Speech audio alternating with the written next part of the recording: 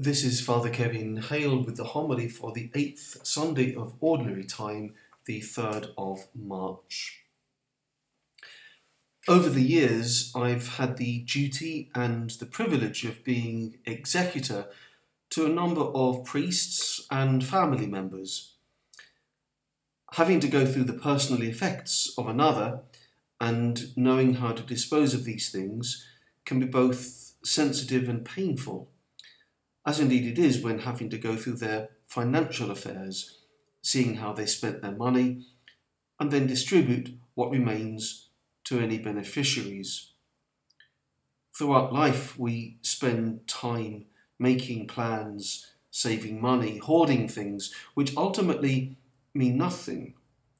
Once we die, all our secrets and our plans come into the light of day, because at that time, it's only God that really matters.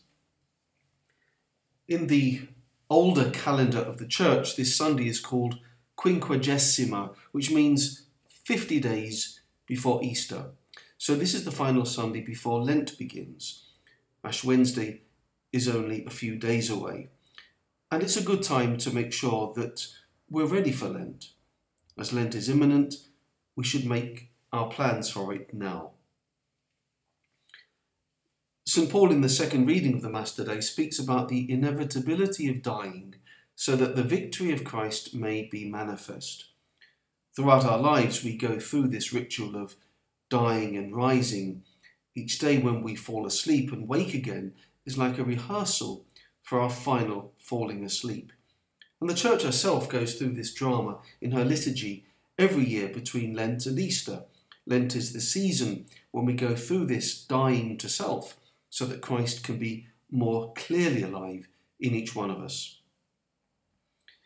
Pope Francis, in his message for this Lent, reminds the Church that the whole of creation, and us human beings in particular, have a deep, deep longing for God. He writes, "Lent is a sacramental sign of this conversion. It invites Christians to embody the Paschal mystery ever more deeply and concretely in their personal, family and social lives. Above all, by prayer, fasting and almsgiving. Fasting, that is, learning to change our attitude towards others and all creation, turning away from the temptation to devour everything, to satisfy our voracity, and being ready to suffer for love, which can fill the emptiness of our hearts. Prayer, which teaches us to abandon idolatry and the self-sufficiency of our ego, and to acknowledge our need of the Lord and his mercy.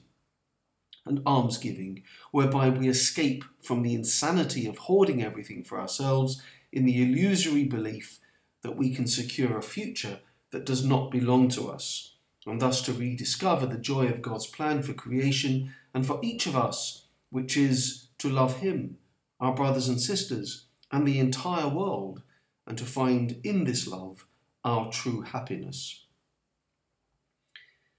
Naturally, these practices don't come easily to us, affected as we are by the wound of original sin and its effects. But by the patient exercise and living of the Christian life and its duties, we can attain to great perfection and imitation of Jesus, our model and our guide.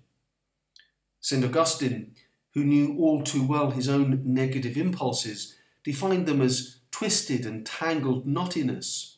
And he writes, "I will certainly impose privation, but in order that he will forgive me, and to be pleasing in his eyes, that I may enjoy his delightfulness."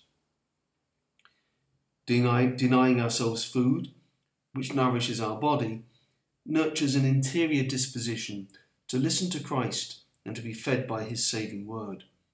Through fasting and praying, we allow him to come and satisfy the deepest hunger that we experience in the depths of our being, the hunger and thirst that we have for God. Whatever we decide for our lives this Lent, the objective, the essence, is the same for all of us, and it's this: to make our Christianity live as a relationship with Jesus and not just see it as an ideology. Christianity is, in the first place, about a person, and about what he did. And we must all discover and rediscover this Lent the richness of what is contained in that person. Having to sort out life's leftovers and personal effects of someone that we love who has gone before us serves as a stark reminder of the inevitability of this for each of us. It serves to remind us how we should be living now. In the blink of an eye, everything can change. We can say, I'm going to begin tomorrow, but who knows, that may not arrive. So forgiveness and conversion begins always right now, because we may not have another chance. It's Mary who will accompany us with a mother's love as we make our pilgrimage towards Easter again. As she was the first witness of the resurrection of her Son, she will also strengthen us to witness before the world by our prayer, fasting and charity to what is most important. Let us pray. Grant us, O Lord, we pray, that the course of our world may be directed by your peaceful rule, and that your Church may rejoice untroubled in her devotion. Through Christ our Lord. Amen.